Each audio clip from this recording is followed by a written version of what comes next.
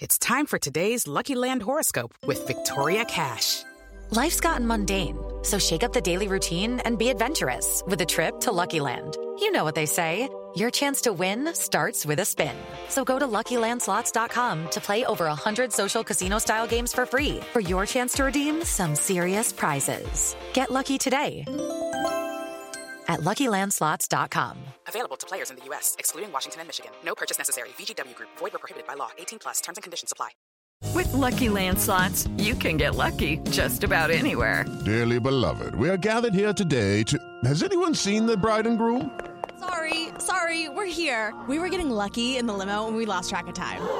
No, Lucky Land Casino, with cash prizes that add up quicker than a guest registry. In that case, I pronounce you lucky. Play for free at LuckyLandSlots.com. Daily bonuses are waiting. No purchase necessary. Void where prohibited by law. 18+. Terms and conditions apply. See website for details. Lucky Land Casino, asking people, what's the weirdest place you've gotten lucky? Lucky? In line at the deli, I guess? Aha, in my dentist's office. More than once, actually. Do I have to say? Yes, you do. In the car before my kids' PTA meeting. Really? Yes. Excuse me, what's the weirdest place you've gotten lucky? I never win and tell. Well, there you have it. You can get lucky anywhere, playing at LuckyLandSlots.com. Play for free right now. Are you feeling lucky? No purchase necessary. Void where prohibited by law. 18+. Terms and conditions apply. See website for details. It's going from bad to worse for Jose Mourinho.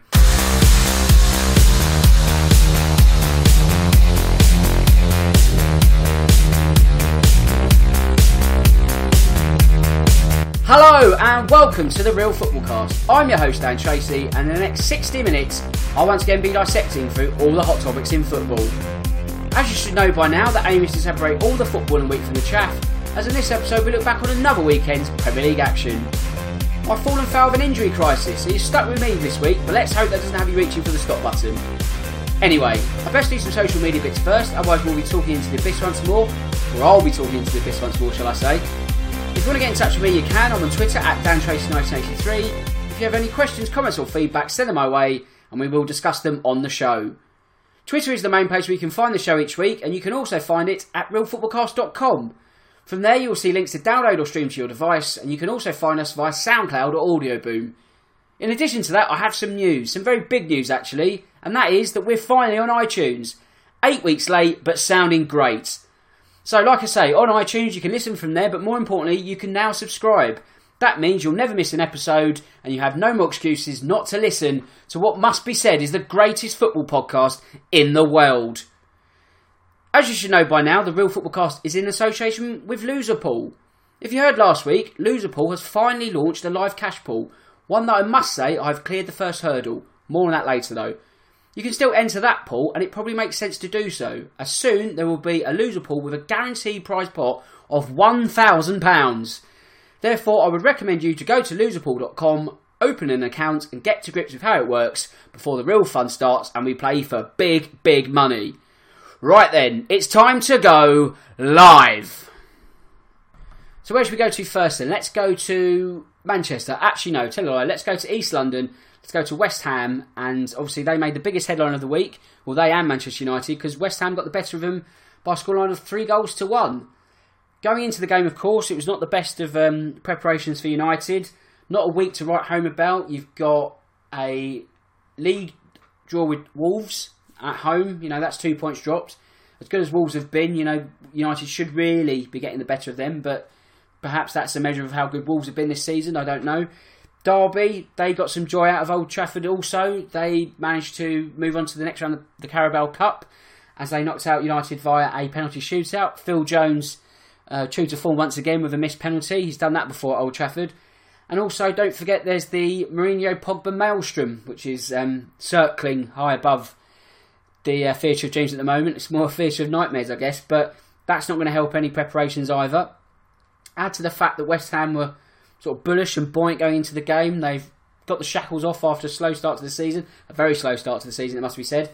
But, you know, they're playing with freedom. They've got the win against Everton, and then they took that into a draw against Chelsea. So 4 points out of possible 6 in those last 2 games. He's now 7 from 9 as they got the perfect result, really, and almost a perfect performance. Games like that, it's a case of many will look at it and think, okay, where did United go wrong? and the focus is always on them, really, as a team, or not just United, but when a team in the Big Six loses to a team lower down the league, it's always a case of an off day. It's never really the credit goes to the winning team, and I think that really does West Ham a disservice, really, because to a man, they just outclassed United, didn't they? United turned up with a head-scratching formation, no natural width, and that's something that West Ham took full advantage of. The likes of Anderson and Yarmolenko, whether they both got on the score sheet, I don't know. Yarmolenko's goal was probably an own goal due to Lindelof's sort of looping deflection, but I guess that in itself sort of summed up United's day. United had a small glimpse of joy in Rashford's goal. That made it 2-1, but then obviously minutes later, Mark Noble parts the Red Sea, Arnautovic slots it home, and it's 3-1, game over. You'd think to yourself, perhaps if Lukaku's effort in the first half goes in the goal instead of outside the goal, it hit the post and went outside to safety. If that goes in, it might have changed the complexion of the tie. You know, you might sort of think, okay, a slow start from United, but now they're into it. But it wasn't the case, was it? I mean, 1-0, like I say, turns to 2-0, and even then it sort of felt like game over. They looked, United, a little bit more lively after Rashford came on. It needed some sort of spark, but at the same time, you have to sort of ask yourself, why does Lukaku never get subbed off? He seems to be the sort of the crown jewel, as it were, but he's almost at the same time infallible against any bad performance. I'm not sort of advocating him being hooked off every game, but he seems to be almost Teflon in the sense that he doesn't. I don't know. Is he a flat track bully? That's a sort of another argument for another episode, I guess. But it was not a crowning sort of afternoon or lunchtime for him. Like I say, United looked livelier, but they were just second best, really, weren't they? Pogba, he was, whether he's thrown under the bus or not, I don't know, but he was hauled off in the second half. That's not going to help the situation. It's only going to add further fuel to the fire. What about Alexis Sanchez? I mean, he wasn't even on the pitch at any point. After a game against Wolves last week, you know, that was bad enough in itself, but you would think with the talent or the lack thereof that United have at their disposal at this sort of present moment in time, he really, even for all his faults and his lacklustre performances, he is still one of, if not United's best player. So to not even feature at all is a damning indictment of not just his start to the season, but maybe even his time at Old Trafford. I mean, that almost sort of says it all, really. But in terms of United and where they go from here, well, they need to pick themselves up quickly, don't they? They're now, at the time of recording, 10th in the Premier League. Their worst start to a Premier League season since, is it 1998 or something like that? Well, you know, since time began, because United fans don't really look that far back, do they? But yeah, it's not ideal. You've got Gary Neville putting the boot into the club, saying that it's not necessarily the managerial appointments that are wrong, you know, but it's the hierarchy and the lack of forward planning, the lack of actual sort of plans going ahead, which is causing them to have one step forward, two steps back. You know, it's Moyes, it's Van Gaal, it's now Mourinho. The question is really, who out of Mourinho goes out of him and Pogba? I did a poll in the week. We all love a fan poll, don't we? You know, that's the bread and butter of Twitter at the moment. But quite simply, who would leave United first? Is it going to be Mourinho or Pogba? And 65% of you, of about 200 people who voted, so thanks for taking the time to vote, if you're out there, 65% reckon Mourinho, and I reckon 65% of you are bang on. The question, though, is just when will he leave, or when will he be told to leave? Because you'd get the feeling that, you know, it's going to have to be something as bad as his time at Chelsea when he sunk like a stone in the season after winning the second title at Stamford Bridge. It would have to be something along those lines for Ed Woodward to pull the trigger this early in the season. I know sort of everyone talks about Zidane being on standby. That is a sort of, I guess it's a rumour where people are putting two and two together, making four, because it could happen. Whether it's going to happen mid-season, I'm not too sure. At the same time, if Mourinho fails to get United into the top four come the end of the season, then that is the smoking gun that Woodward needs, and you would have to think there at that point that Mourinho's time at Old Trafford becomes almost untenable, really, doesn't it? I mean, from there you sort of think to yourself, well, where can he go from there? And I think the only way is out the exit door at Old Trafford.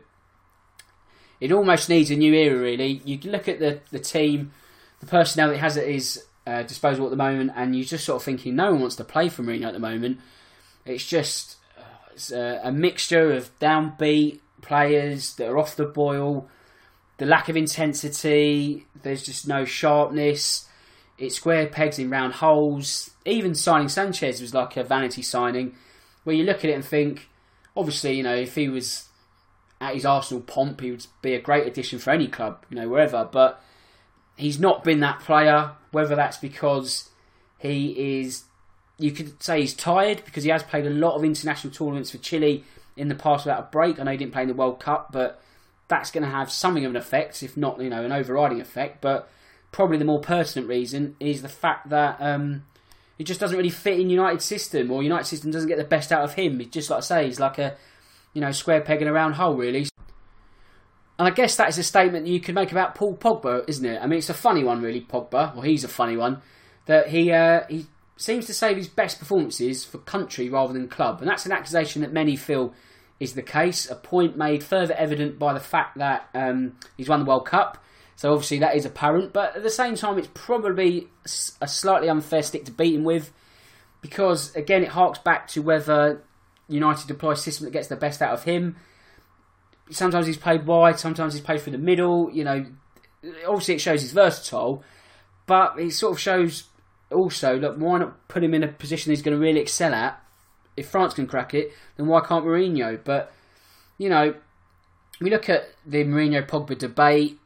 United have spent £89 million on Pogba. They've spent a lot more for Mourinho spending, but that's another issue. But when we look at Pogba, 89 million, United aren't, they're not sort of ram-packed with world-class stars, are they? They've got a decent crop of talented players, but when you compare them to Manchester City, dare I say even Liverpool, they're not at that level at the moment, are they? So you can't really be advocating them getting rid of Pogba. That's something the club will loathe to be wanting to do.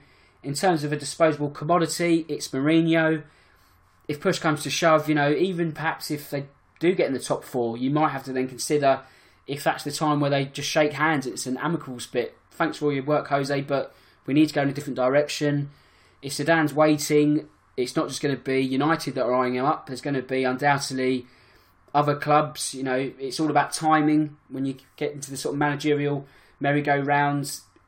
Is it a case of United need to act quick to make sure they act first? Because if they miss this chance, then their options are sort of diminished in terms of who they could get as a Mourinho replacement. Tottenham fans may have to sort of look with one eye open, because the more downspin that United have, then perhaps they'll look closer to Pochettino. That's, you know, that's something, that's, I guess for me as a Tottenham fan, that's the nightmare scenario.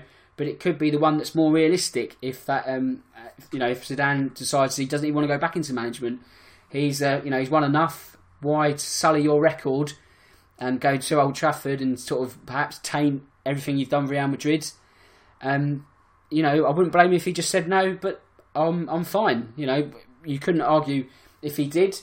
Real Madrid is quite a strong link to Mourinho anyway, isn't it? You know, we've seen this all before. Player power always wins out, no matter where you are, and player power won out of the Bernabeu, didn't it?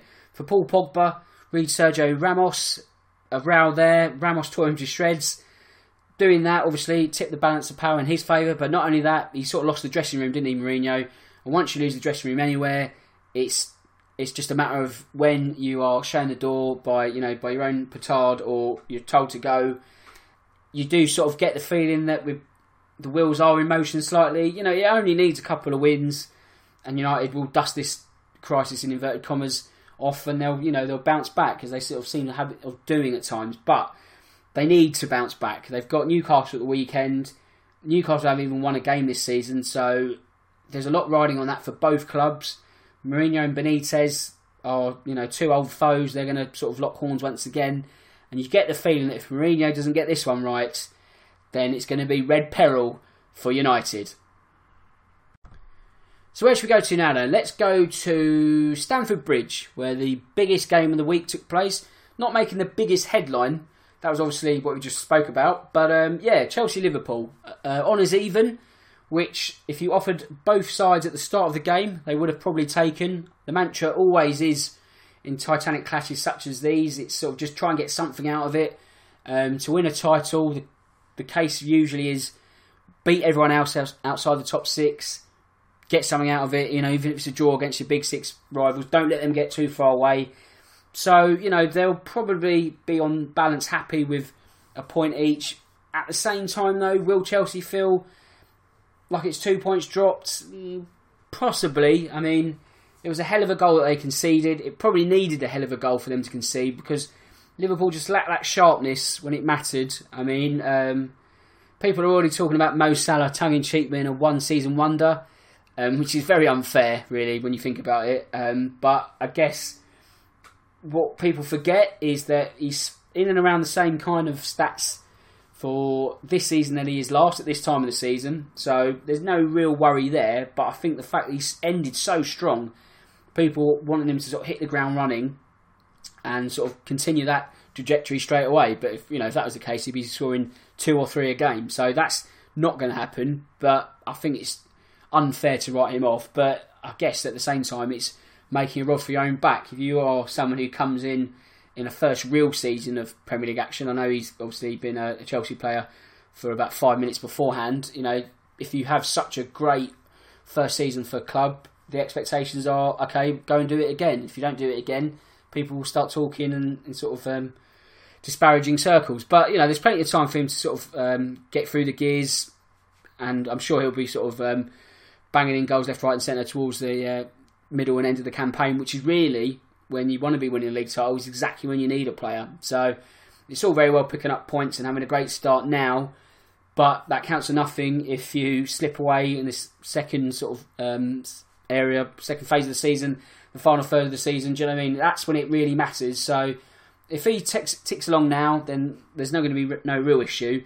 And also, if the likes of Sadio Mane and Daniel Sturridge can sort of chip in, not forgetting Roberto Firmino, but if someone like Sturridge, who was almost the forgotten man at Liverpool, he was farmed out on loan to West Brom last season in the January transfer window, had another injury.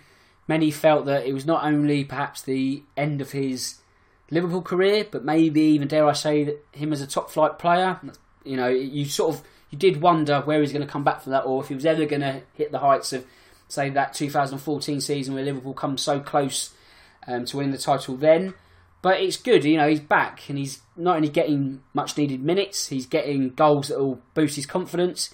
Goals that, not only was the one against Chelsea in the Carabao Cup, but also this fantastic goal on Saturday, which you would think if he keeps that up, you would expect him to be knocking on the door of an England recall, wouldn't you? I mean, England strikers as a whole, they're few and far between. You could say that's down to the way that England shape is now, and perhaps, dare I say, the death of the Bondi striker, and we don't need so many. But when you're looking down the list, you've got Kane, Rashford, Welbeck. It's not a very extensive list thereafter. So if Sturridge can get in the frame there, then full credit to him, and long may his good form continue for club and country. But from a Chelsea point of view, they'll be happy with their points return after 7 matches. That's 17 now, so they're 2 off the top spot. But the way that Sarri has come in, it's been a quiet revolution. It's not really all that, or has it been evolution? It's hard to sort of say. Probably one or the other, or both. But the way he's just sort of come in with the same kind of players, no real overhauls. He's put in Kovacevic and Jorginho. But by and large, it's the same players that were not really fancy under Chelsea under Conte last season, should I say. So, it's been steady, but at the same time, he sort of hit the ground running, and they do play really expansive, interesting, easy on the eye football. Hazard's back firing on all cylinders as well. The question whether he's truly world class is probably one that is not going to be answered sort of just yet. I think the only way he can answer that is if he gets to sort of Salah level goals from last season. For all of his trickery and obvious sort of skill that he has in abundance, and that's not forgetting he scored himself on Saturday, but he needs to be doing that, in the 20s, the 25s, dare I even say the 30s, like a real blockbuster season, and then we can really start talking about him being world class. Whether that means he sort of helps Chelsea to like a European title, but that's not going to happen in terms of the Champions League this season. maybe it's Europa League, but I don't think you can win that and be labelled as world class. But all the tools are there. It's just a case of whether he can play a big part in helping Chelsea win a third Premier League title in 5 years. It could be the case. I mean, no one's writing them off. No one's really talking them up at the same time, which probably does them a favour, because the focus seems to be on Liverpool and Manchester City. Probably, actually, the focus seems to be more on Liverpool, and no one's really talking about Manchester City. It's almost like a given that they're there, but it's almost like everyone's painting the picture that it's Liverpool's league to win this season, and if they don't, they'll fall short and they'll fail. But, we'll have to see how that pans out. But Chelsea, they'll like the fact they're just on the outskirts. They're sort of waiting for the two teams in front of them to combust, and they're ready to pick up the pieces. So they're in a position they'll want to be. If they want to set the pace, then it puts them the pressure on them. But they're sort of just, 7 games in, thirds. If you took that to a Chelsea fan at this stage of the season, I think they'd be more than happy with that.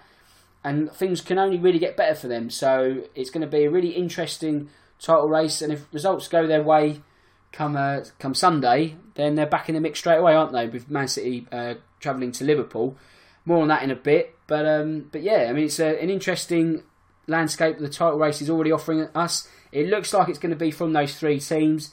We talk about the big 6, and you can sort of consider yourself really looking at a top 3 and a bottom 3 of that big 6, if that makes sense.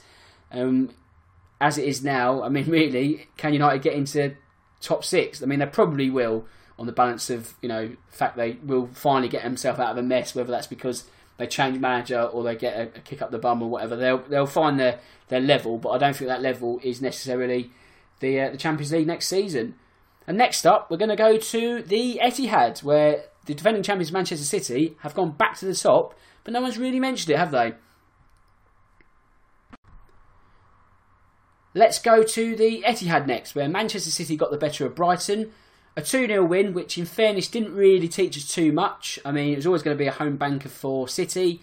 So much so that JS picked Brighton in his loser pool pick last week, and he got that spot on. And also, get well soon, JS. I know you're not feeling too good at the moment, so hopefully you'll be back with us next week. But going back to the game itself, Brighton, they were, I guess, slightly resilient in defence. They dug in. They were valiant, and they did have to sort of deal with 28 shots. So just to concede 2 was not the worst tally against them in the world. Chris Hughton did feel that at 1-0 down, they were still in the game, which technically they were. But again, when you consider that City were bringing the Alamo to their defence, and also the fact that Brighton only had 4 shots during the whole game, 1 on target, then they could have played till next Thursday. And not scored. Do you know what I mean? It's one of those kind of games, really. Almost a free hit for them. No disgrace in defeat to City. They won't be the first team or the last to go there this season and come away with nothing. But for City, they go top, and it's a funny one in the sense that no one's really sort of mentioned. It's almost been forgotten. Oh yeah, City have gone top. The focus has been on Liverpool so much, and obviously that's led into Liverpool versus Chelsea. That City go back top, and it's just business as normal, I guess, really. Everyone's sort of expecting them to be challenging anyway, so it's no surprise, but I guess it's just the constant in the Premier League that City will be there. It's just whether they can go and win the title come the end of the season. Dare I say, they want to sort of focus more on the Champions League, because under Pep, they've cracked the Premier League code, but still the big one eludes them, doesn't it? So I guess Pep, he wants to end his drought in this competition, not winning it since 2011. The owners, a decade in now, they want to sort of see that final step, and the final step is always the toughest, but they want to see them be Champions League winners and join that real elite band of clubs in Europe, because they are, I guess, still in that second bracket, maybe. Well, yeah, I guess, because you've got Real Madrid, Barcelona, Bayern is your real European powerhouses, and then City will sit below that. And but that can change, City and even maybe PSG, should they sort of win a Champions League, then they can finally be at the top table. That's something that will continue tonight and tomorrow, as both teams are in Champions League action, and both teams also lost, didn't they, in group action in match day 1. So they'll be wanting to actually dust themselves off and actually get some points on the board. But more importantly, City can't overlook, they need to get through that task, to get to Sunday and the big one as they go to Liverpool. Now, last season, they didn't fare too well at Anfield, did they? It was a 4-3 defeat in the league, which, to be fair, was a result which sort of didn't really tell the whole balance of the game, because Liverpool blew them away, and I think it's only when they took their foot off the pedal which allowed City to get back in the game. And don't forget, City almost kept their undefeated, invincible record there. It was Sergio Aguero had a chance in, the last minute, and he flashed it just past the post, although eventually it was offside. But that was the game where City lost their invincibility cloak, so they will be looking for some revenge for that reason, while also not forgetting they'll be wanting revenge for their Champions League defeat in the semi-final stage last year. Sorry, the quarter-final stage last year, my mistake. Anfield was a game to forget. They were rocks on the coach as their bus took a battering, and I don't know if that was the key reason that they fell to a 3-0 defeat, but they looked off the boil, didn't they, in that game at Anfield. Liverpool just seemed bang up for it from the start, something that was evident in the fact they were 3-0 up at half-time. City decided not to play Raheem Sterling, or Pep decided not to play Raheem Sterling, whether that's because he felt he wasn't mentally tough enough to absorb the cacophony of boos that would have come his way should he have been on the pitch from the start. I mean, that's something he will have to decide for Sunday, because don't forget, Sterling scored at the weekend. I thought he had a good game against Brighton. So that is a decision that needs to be made. Obviously, Pep has enough at his disposal to mix things around. If it's not Sterling, it could be Sane or Mahrez. So it's not a case of they'll be necessarily weakened, but at the same time, it could help them to actually get over the line and get a result against Liverpool. Whether that result comes in the way of a draw or a win, I don't know, because Liverpool will be bullish at getting another sort of City scout. That's 2 in a row at Anfield, so they'll be looking for a hat-trick, and they will be confident, because you get the feeling they've got City's number, and that's the one thing that really puts them in the sort of bona fide title challenges. If they can win on Sunday, then you do sort of think they are the real deal. You know, they could be real challengers. I think, you know, they've been a side that's good Champions League quality the last couple of seasons. You know, they've been a solid top 4 side, but you can see something different in this Liverpool side now, can't you? And I think this could be the game which puts them right up there. You know, a 3-point buffer going into another international break. The momentum would, I guess, be halted by that break, but mentally you would think brilliant. You know, you'd almost want the next game to come around straight away. In the reverse, if City were to lose, then that, or even if Liverpool lose as well, but if either team loses, should I say, that seed of doubt that we can't rectify this for another 2 weeks is going to sit on their brains for quite a while, and that could have a negative effect going into their next game into the international break. So it's all about how you end this segment of the season, and then how you sort of launch off into the next one. So the timing of the game is going to be crucial. The result even more so. We'll have to see how that one pans out. We'll focus on that one next week. But next up we go to Huddersfield. Huddersfield now, and the word crisis. One that you can link to both they and Tottenham, albeit for differing reasons. For Huddersfield, their crisis comes in the shape of a relegation battle, as they picked up just 2 points from 21 this season and are still looking for their first Premier League win of the campaign. While for Tottenham, it's crisis. What crisis? 14 days ago, it was all doom and gloom as the wheels had fallen off from Tottenham. That's been rectified somewhat with 3 wins in all competitions in a row. A win against Brighton in the league was much welcomed. That was followed up with a win against Watford in the Carabao Cup in the Stadium MK. So our Harlem Globetrotters tour continues. And that was followed up again with a win over Huddersfield on Saturday. It wasn't a classic performance. Dare I say, it didn't really need to be. One that was more points over performance. Harry Kane, he was sort of part of this crisis because he was tired and needed a rest. He got that rest against Watford in the Cup. He looked well refreshed against Huddersfield, and it showed as he bagged a brace, which ultimately was the difference in getting all 3 points and getting out of Yorkshire unscathed. It wasn't an ideal performance. I mean, Eric Dyer come in for criticism, rightly or perhaps. People are sort of saying, he needs to be sold and all things like this, which I don't really think is right. We all have our bad days. You could argue this podcast is a bad day, but I digress. But yeah, I don't think that's one that needs to be facilitated in terms of diet being sold. I think that's throwing the baby out with the bathwater. But in terms of Tottenham, they're fourth now.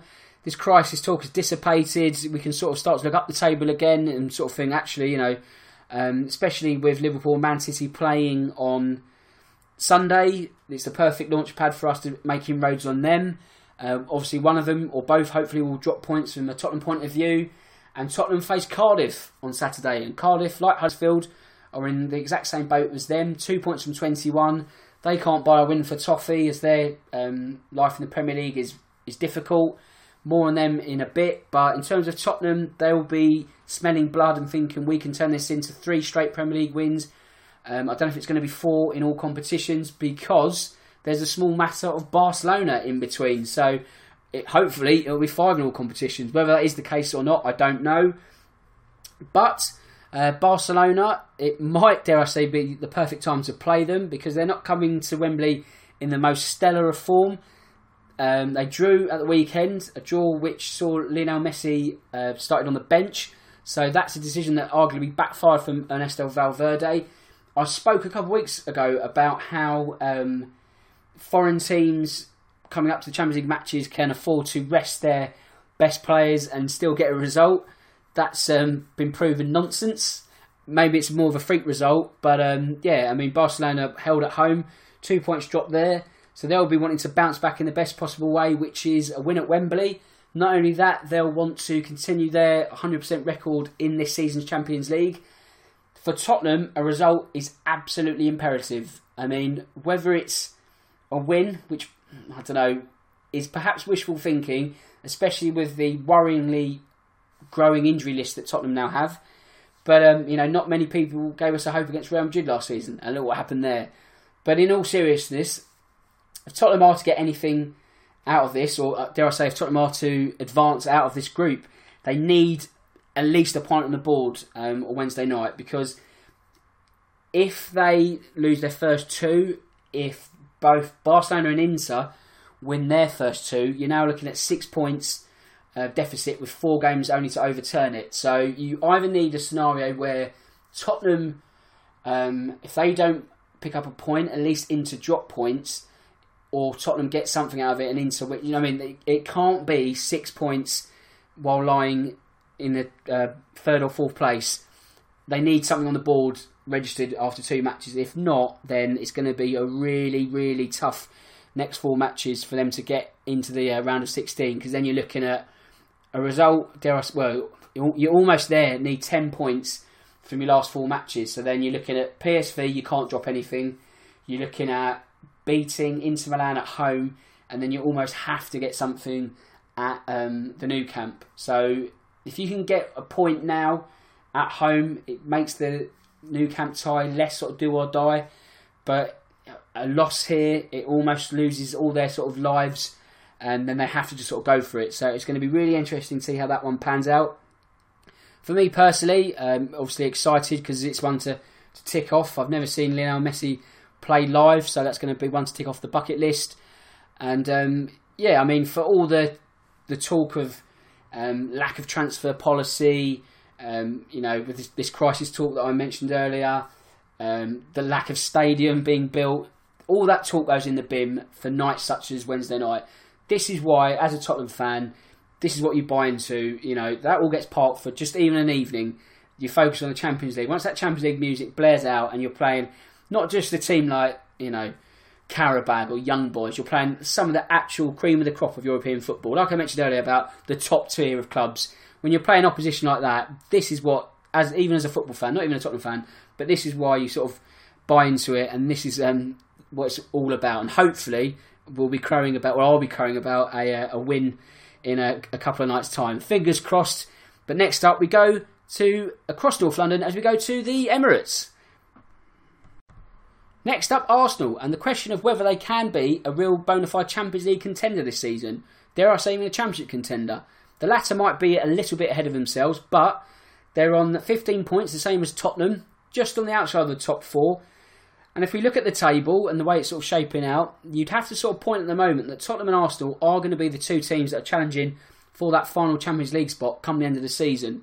In the past, it has been Arsenal that's come out on top in those fourth place battles. But also, don't forget that Tottenham have finished above their North London rivals in the last 2 seasons. There's very little to split them at the moment, as the table suggests, but even the way they've been playing on the evidence that we've seen, it's hard to sort of pin down one team being better than the other. That might change, further down the line. Key matches when they meet in the derbies will have a sort of significant swing as to sort of who can pin down that fourth. But for Unai Emery's side, the wheels are turning very quickly now. We've spoken at length about their 2 early defeats, but they're long since forgotten now, aren't they? 5 straight league wins. They're in the groove, and they're in the groove on Saturday as they got the better of Watford. A win that sees them go above them in the Premier League table. It needed a late show. It needed an own goal to get things started. A little bit of luck, but you would have to say that Arsenal were probably just the better value for their win. An own goal and then a Mesut Ozil strike minutes later made sure of the 3 points in front of their own fans. Watford will probably they'll think to themselves they should have got a point at least, because they had chances. Much has been made of the fact that Javi Gracia has got the Hornets in for extra shooting training in the week after the defeat, because they had chances. Pereira had a chance second half, went inches past the post when Bernd Leno came rushing out.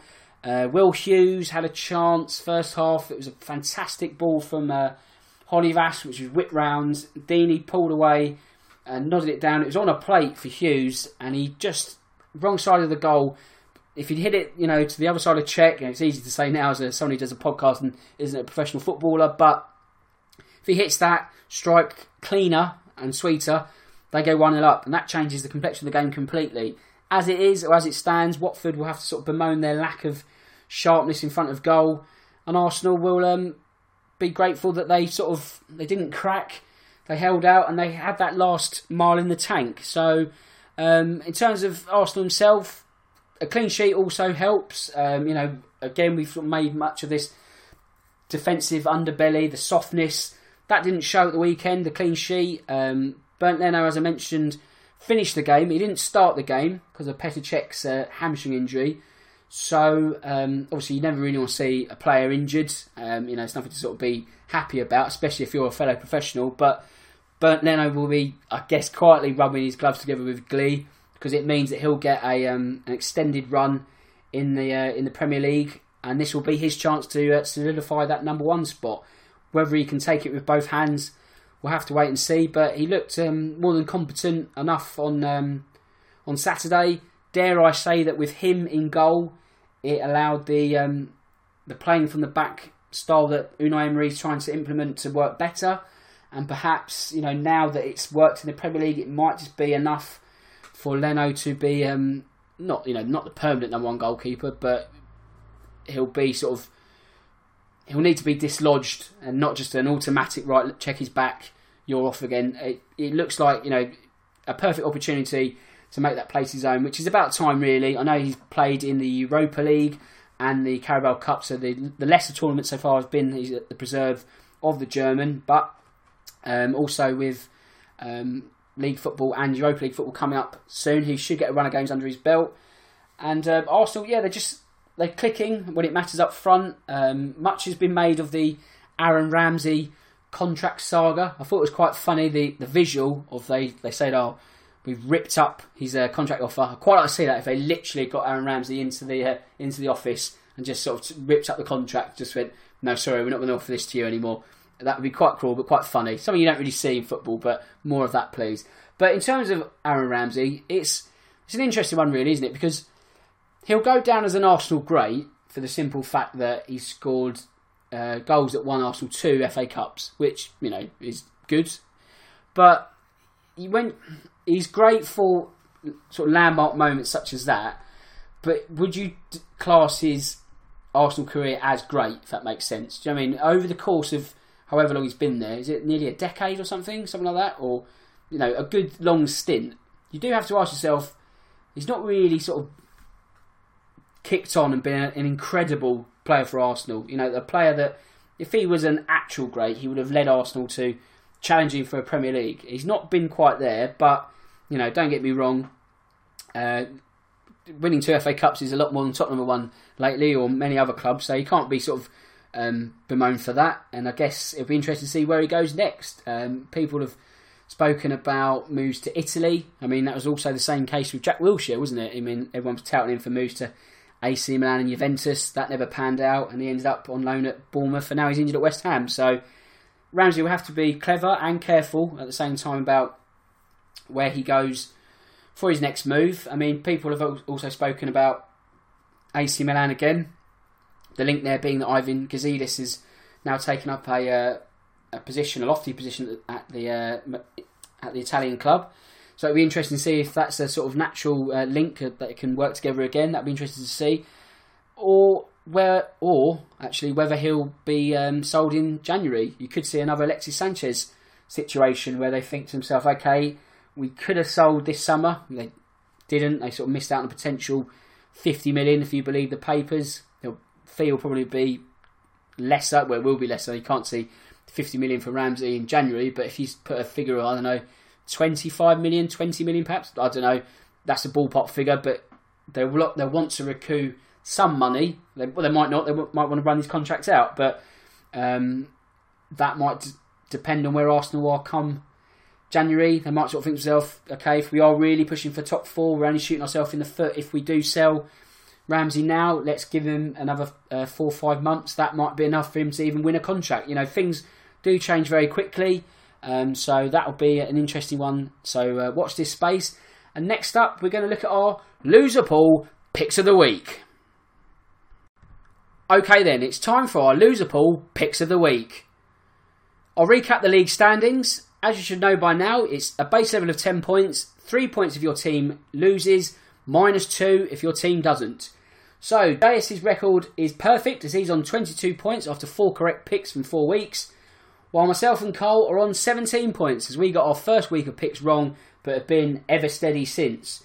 I'll recap last week's picks, and they were JS picking Brighton to lose at Man City, 2-0 to Man City, he was spot on. And it was 2-0 across the board actually, as Carl went for Huddersfield to lose. They lost 2-0 to Tottenham. And I went for a slightly edgy one. I went for Watford to lose at Arsenal. It came good in the end. 2-0 to the Gunners. And yes, so 3 points for all. More importantly, what about this week? So the longer our runs go unbeaten or undefeated in terms of picks, the harder it gets. Because obviously soon we're going to have to start picking some sort of iffy fixtures, or the ones that could go either way. I think we're just about safe this week, but for next week it's going to get that little bit tougher. So where should we start with? We'll start with Cole's pick of Cardiff to lose at Tottenham. He's been sensible, he's held up with Cardiff, but this is the time he's played his Cardiff joker, shall I say, because as I referenced earlier, 2 points from 21 for the Bluebirds. They can't seem to buy a win at the moment. Well, obviously they haven't, but for Neil Warnock's men, they've been unfortunate at times, but at other times they've been lacklustre. I mean, against City the week before their defeat to Burnley, you sort of think to yourself, well, they're never in the races there, but at the same time, no one ever really expected them to be in the races at that one, so it's probably a bit unfair. But against Burnley, they were level at one point, and then they were behind. Warnock had something to moan about towards the end. You know, you can't keep sort of blaming everyone else. You've got to look at your own shortfalls. And those shortfalls are quite simply a lack of goals. And also, I don't think Neil Warnock knows how to sort of rectify the situation. Something he said himself. He goes, I don't know how to get us out of this mess. That leads to the situation where you think to yourself, okay, if you're the Cardiff owner, how much can you sort of live on sentiment? I think people in football have very short memories. I know Cardiff got promoted last season, but it is a case of what have you done for me lately? And Cardiff haven't done anything lately for Vincent Tan, and it's something that's going to sort of, if the longer it continues, you know, if we get to 10 games, maybe even if we go into the international break, you know, 8 matches, if Cardiff don't get that win or even a point against Tottenham, it could be the end of Warnock. So, so much so that Carl was correct. Well, not to say correctly yet. Hopefully, he correctly picked, but he's gone for Cardiff. A smart pick, whether he's right or not, we'll wait and see. But he's gone for Cardiff to lose at Tottenham. JS has gone for Newcastle to lose at Manchester United. Even though Manchester United have been god-awful in this last week or so, Newcastle have been worse. It's hard to sort of fathom really, but you know, a team like Cardiff, one of 3 teams that have only picked up 2 points from 21. I referenced a couple of weeks back that Newcastle have been unfortunate in the sense that they've had some real tricky fixtures, and each time they lost 2-1, they played Leicester at home, and you thought, okay, this is the game they need to get something on the board. They didn't. They were again outclassed by a Leicester side that are looking about par. You know, you think they're not going to repeat anything like they did in the fairy tale Premier League winning season, but if they can be 7th to, any between that 7th to 10th bracket, they'll be sort of fine. They are where they are. James Maddison doing great things, and you would think an England call is just around the corner. But for Newcastle, it's the same old story, isn't it? A lack of goals. They've just got no threat. They've got, Benitez likes to sort of tinker and chop and change, but for all his tinkering, it's not working. But I think that's more. I don't think that's an indictment on him. I think it's the players he has at his disposal. That comes down to a lack of funding in the summer, something that can't be rectified by January at the earliest. So they're going to be in for a long few months, and I don't think it's going to get any easier at Old Trafford. It's going to be the perfect tonic for United after such a difficult period. I mean, the Champions League result notwithstanding, obviously I don't know that yet because we're recording it beforehand, but even if that one didn't go to plan, they'll get something out of Newcastle, because if they don't get anything out of that one, oh dear, I wouldn't like to be in Jose Mourinho's shoes. But JS has gone for Newcastle to lose at Manchester United, and I'm going to go with, let's have a look, I'm going to go with Southampton to lose at home to Chelsea. Now, last season, Southampton were 2-0 up in this game, and it looked like they were coasting and almost had one foot in Premier League survival. They threw that one away after Chelsea dug in and turned the result around to win 3-2 in one of the last hurrahs for Antonio Conte. One of the last sort of good things he did was turn that game around. But, I think it's going to be pretty much the same in terms of the result. I can't even really see Southampton getting 2 goals, really. I don't think the Saints are going to be relegated. I think they might just again keep themselves on the right side of the dotted line, 17th even perhaps. I do feel that the 3 teams that are below them in Huddersfield, Newcastle and Cardiff will be the teams to go down. I just think that little bit worse off in terms of quality and just the way they are. I think Southampton might just have enough to keep themselves afloat. But even for a club of that nature, it's diminishing returns now, really, isn't it? We talk about the Saints from a few years back and the constant conveyor belt of talent that they had. The identity they've got is lost, really, isn't it? It's not quite a Stoke kind of football, that's unfair, but they've lost that identity, which was an up-and-coming club, something on the periphery of doing something great. They're not that anymore. Now it's just about, can we stay afloat in the Premier League? It's a free hit in essence for them, but I don't think they're going to get anything out of the tie against Chelsea at the weekend. So I'll recap the picks. Carl has gone for Cardiff to lose at Tottenham. JS has gone for Newcastle to lose at Manchester United. And I've gone for the only home loss. So a little bit of a risk, but, I think I'm confident in my pick. And I'm going to go for Southampton to lose at home to Chelsea. And that wraps up our loser pool picks of the week. Next up, I want to talk about Wolves and the start of the season that they're having. An incredibly good one, it must be said. One that continued with a 2-0 win against Southampton at the weekend. Many felt that they'll be absolutely fine in terms of warding off relegation this season. And, you think they'll be right. But also the question now is just how high they can finish up the table. Because this might sound a little crazy, but I think they can finish as high as 7th. They could. Whether they will or not, I don't know. So slightly sitting on the fence there. But if I try and give you some reasoning behind it, I mean, they've taken to the Premier League like a duck to water. The way they play football, you would think they are some sort of established club that's been there for a good 5-6 years. They're playing the same or even better kind of football than Bournemouth. They're at that kind of level already. You could easily point to the fact they've spent a lot of money and they have Jorge Mendes in the background doing his wheeling and dealing. But at the same time, they still need to go out and get results. They've drawn at home to Manchester City. They've drawn away at Manchester United. 2 fantastic results for them this early in the campaign. And it's just a question of how much they want it and how far they can go up the table. Because we also spoke about this last week, that you get the feeling soon that maybe not this season, but 2, maybe 3 seasons down the line, they're going to be a bona fide top half team, even if it's this season, they're going to make the likes of Everton and Leicester's job so much harder to be a team to crack the glass ceiling of the top 6. I think personally, if anyone is going to break the top 6, it's going to be Wolves. And I mean top 6 breaking in a consistent manner, not just like a Leicester fly-by-night of, and this is not to denigrate what they did, but not just a one season smash and grab kind of job. I mean, Wolves going to be there every season and making life even hard for teams like Tottenham, Arsenal, Manchester United. Do you know what I mean? Like really being an established powerhouse in English football, because they've got all the tools there.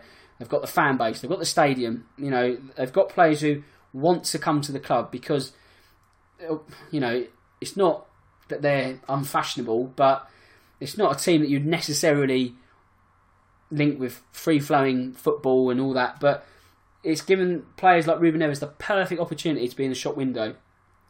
Sell it to them, play for us for, 2 seasons, be absolutely brilliant, and we'll give you the freedom to go and move to the big club you deserve, the true measure of your talents. And if it works for Wolves, then why not? And it could just be, like I just referenced a minute ago about Southampton's conveyor belt, then Wolves could just do it on a completely different scale and just blow teams out of the water. So, whether they'll go from strength to strength, who knows, really. I mean, a lot of that will come down to whether they can keep hold of their manager. Obviously, they're not going to sack him unless they really hit the skids, but it's more of a threat of whether bigger teams want to take on the services of Nuno Espirito Santo, because for me, it could create something of a merry-go-round. We spoke about Jose Mourinho. If he leaves Manchester United, it could mean that Pochettino becomes United manager. It could even mean that Nuno Espirito Santo becomes Tottenham manager. It could even mean that he becomes straight towards United manager. Do you know what I mean? These things aren't outside the realms of possibility, really, especially if Wolves are knocking on the door.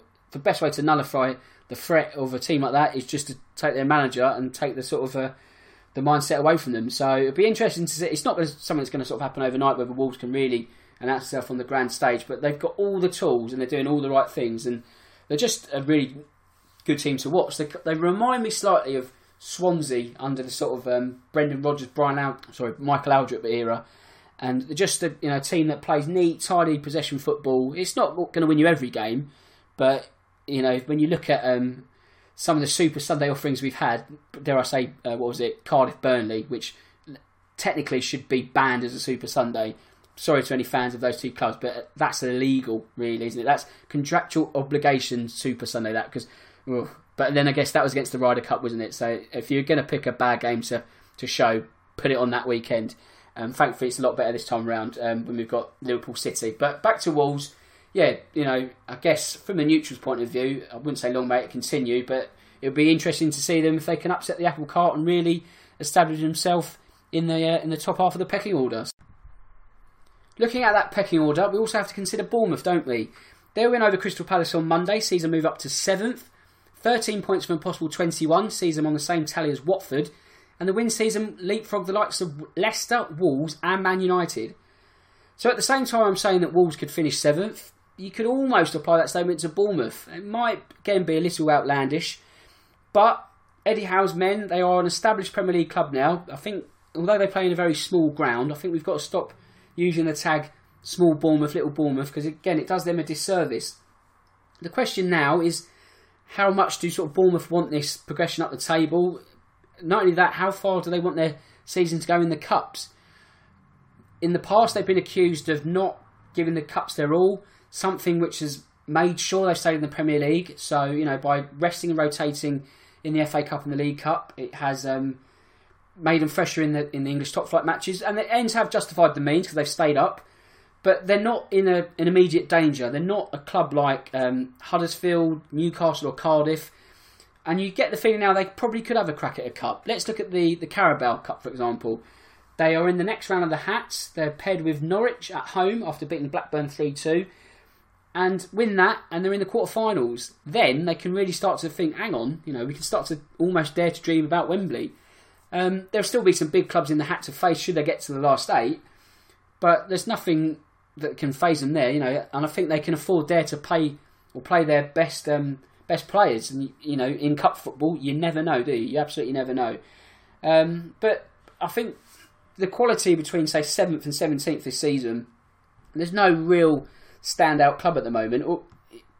You know, I guess you have to put Man United in that poll. But if we sort of assume that Man United are the big six, and they will at least finish in that top half dozen, Watford, Bournemouth, Leicester and Wolves are in that sort of bracket where, you know, they could produce the 7th place finish from them. Let's not forget Everton, who are again in the same sort of bracket of conceding as much as they score. I know we spoke about a lack of firepower last week for the Toffees, and then they scored 3 goals against Fulham. So, you know, what do I know? What do we know as this podcast? Not a lot, you might say, but they found that firepower. If they can keep finding that firepower, then, you know, they could start knocking on the door on the fringes of the top 6 or 7. They've got a little bit of work to do. That was only their second league win of the season, but at the same time they've drawn 3 matches as well, so they've only lost 2. It's like any sort of stat. It's how you want to split it and send it in your way to sort of show a different kind of narrative. So it'd be a bit unfair to say that Everton have had a poor start to the season, but at the same time not quite the season that they would have hoped for. So, you know, if they can sort of get the goals out of Cenk Tosun, as we've referenced last week, it's not just tossing money down the Cenk, then, I shouldn't laugh about jokes, that's awful. But yeah, if they can get goals out of him, and also like the supporting cast such as Walcott, Sigurdsson, then they could, you know, be the best of the rest. But I think it's going to be a step too far for them to be, you know, part of that half dozen. And, you know, it's shown how much money that it needed to be part of that elite group, and they still can't get into the top 6. So, you know, what I wouldn't say it's worrying times for Everton, but have they sort of reached as far as they can get? Who knows? You know, you get those sort of seasons where they could break through. They are capable of it, but I don't think it's this time around. The team that Everton beat on the weekend was Fulham. Now, with Fulham, you get the feeling it's either their goals are going to keep them up, or their defence is going to send them down. The goal threat is obvious with Alexander Mitrovic. Their defence is porous at best. I mean, they've conceded 16 goals, which along with Cardiff and Huddersfield is the most in the Premier League this season. And that's already an average of more than 2 per game, which is a worrying stat for Slavica Jokanovic. Like I say, the goal threat is probably the thing that's going to keep them above water, but that is cause of concern. I mean, the only thing that's really keeping them above water at the moment is the fact they beat Burnley early in the season, so they've got 5 points where the other teams below them have got 2. So it could be a case where they're just the 4th worst team in the Premier League this season. But at the end of the day, as a Fulham fan, you'd probably take that. Or actually, you arguably would take that, wouldn't you? I mean, if I was to offer a Fulham fan now, would you finish 17th in the Premier League, and would you be happy with it? I expect I'd have my arm bitten off. But, you know, this is a promoted team. We can't all be like Wolves, who are just burning the Premier League at the moment. It is a natural thing, isn't it? Promoted teams will struggle. You know, it's just the way of life sometimes in the top flight. So Fulham will have some work to do. They'll have to hope that the home points keep ticking over, because as a promoted side, that's the most important thing. It's not necessarily about points on the road. If you can get a run of form in front of your own fans, then it does so much of a job for you. Look at Brighton last season. I mean, they're also on 5 points. You look at that sort of 15th to 17th bracket at the moment, Brighton, Southampton, Fulham, you sort of think, yeah, actually, that's probably where they'll finish this season. I mean, looking at the Premier League table as it is, it's almost found its natural balance. I know we keep sort of referencing that Man United are 10th. They're probably the only 2 sort of striking outcasts at the moment are Man United in 10th and Everton in 11th. Should they move up the table as expected eventually, then the natural order will finally be sort of restored, and then we'll move into the season, and then really that's when the battles start, because in any sort of even the first 7 weeks where we are now, the table still needs to fluctuate a bit, and you can't really say, okay, that team's definitely going to go down and that team's going to compete for this. But after 10 games, let's get to the November international break, and then we'll really start to see the table sort of balance out as to where it's going to be for the season, and then we can start to sort of pinpoint who's going to be celebrating and who's going to be commiserating come the end of the season. And right then, I think that's probably about it for this episode of the podcast. Thanks for staying with me. I really do appreciate it. It's been a bit of an ordeal doing this pod, but it's all good practice, isn't it? And it is the best podcast in the world. As always, I'll be back each week. Just so stick with me. Again, iTunes, subscribe to that so you don't miss an episode. If you want to get hold of me, you can. I'm on Twitter at DanTracy1983. Comments, feedback, etc. Fire them my way. If you ever want to talk about football, just hit me up. I'm always happy to. That's all the admin. So it just leaves me to say that my name's Dan Tracy. This is the Real Football Cast in association with Loserpool. And until next time, goodbye.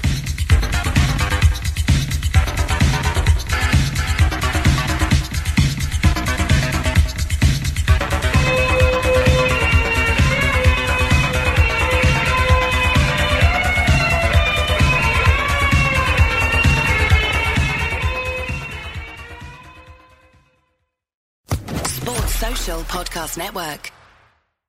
With the Lucky Land Slots, you can get lucky just about anywhere. This is your captain speaking. We've got clear runway and the weather's fine, but we're just going to circle up here a while and get lucky. No, nothing like that. It's just these cash prizes add up quick. So I suggest you sit back, keep your tray table upright, and start getting lucky. Play for free at LuckyLandSlots.com. Are you feeling lucky? No purchase necessary. Void where prohibited by law. 18+ terms and conditions apply. See website for details.